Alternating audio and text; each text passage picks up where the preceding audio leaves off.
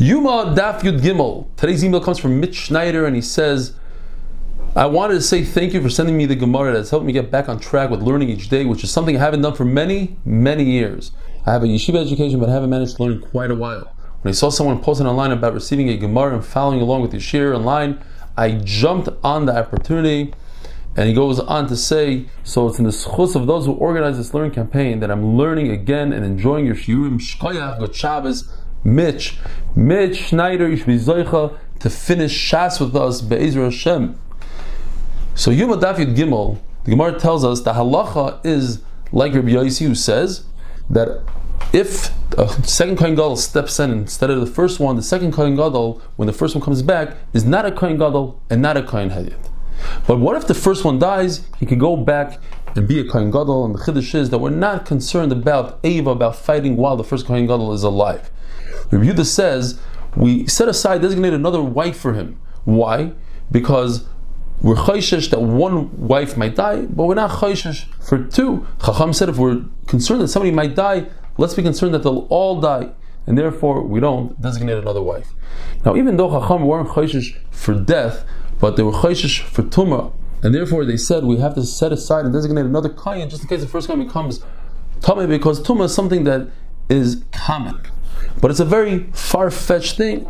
Therefore, they set aside and designate another kayan. They figured that if they set aside another kayan, the first kayan will be a lot more careful because he has competition.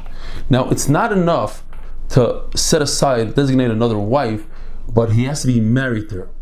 A Kohen Gadol has to be married and only married to one wife. It says in Torah Beisai, one. Therefore, he must have chuppah. It has to be not only an eris and a kiddushin, and he has to provide her with a get according to the Maskonas HaGemara. He gives her a get and he says that if the first wife, the original wife, doesn't die, you will be megurish with this get. And to the first wife, he also gives a get, but he makes another thing. He says, this is your get if I walk into a shul. If I don't walk into the shul, you're not divorced. In other words, if one of the two dies, he'll have one wife left. If both of them stay alive, then the second wife that he married will become divorced.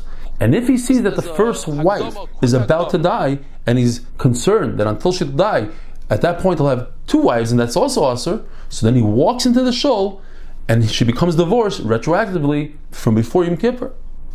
And now the Gemara goes through 9 different things that cannot happen. You cannot give the second wife a get on condition that you're not going to die, because maybe she won't die and she'll be divorced, and the first wife will die, and now you won't have any wives, and that's a problem.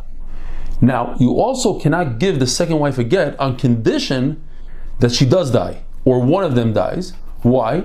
Because maybe none of them will die, neither of them will die, and he'll have 2 wives. That's also asur.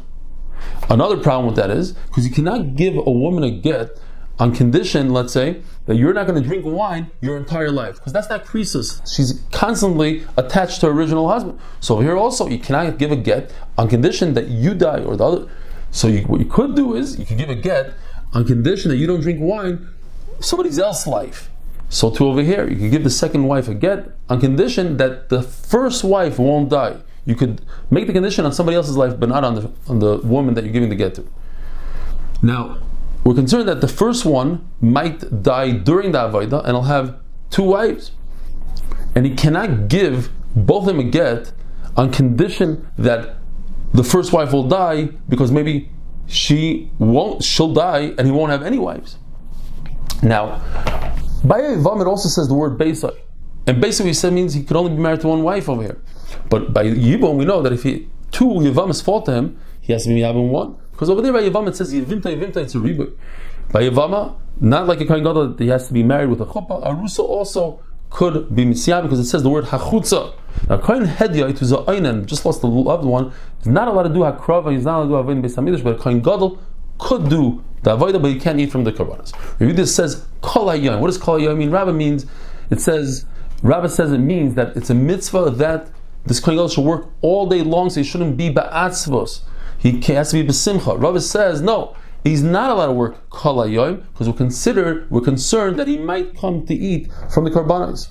Now, what happens if a Kohen Hedyot found out that he's an Einan while he's performing the Avodah? According to Rabbi Yossi, he should just finish up the Avodah. According to Rabbi Yehuda, we have to remove him immediately. Have a wonderful day.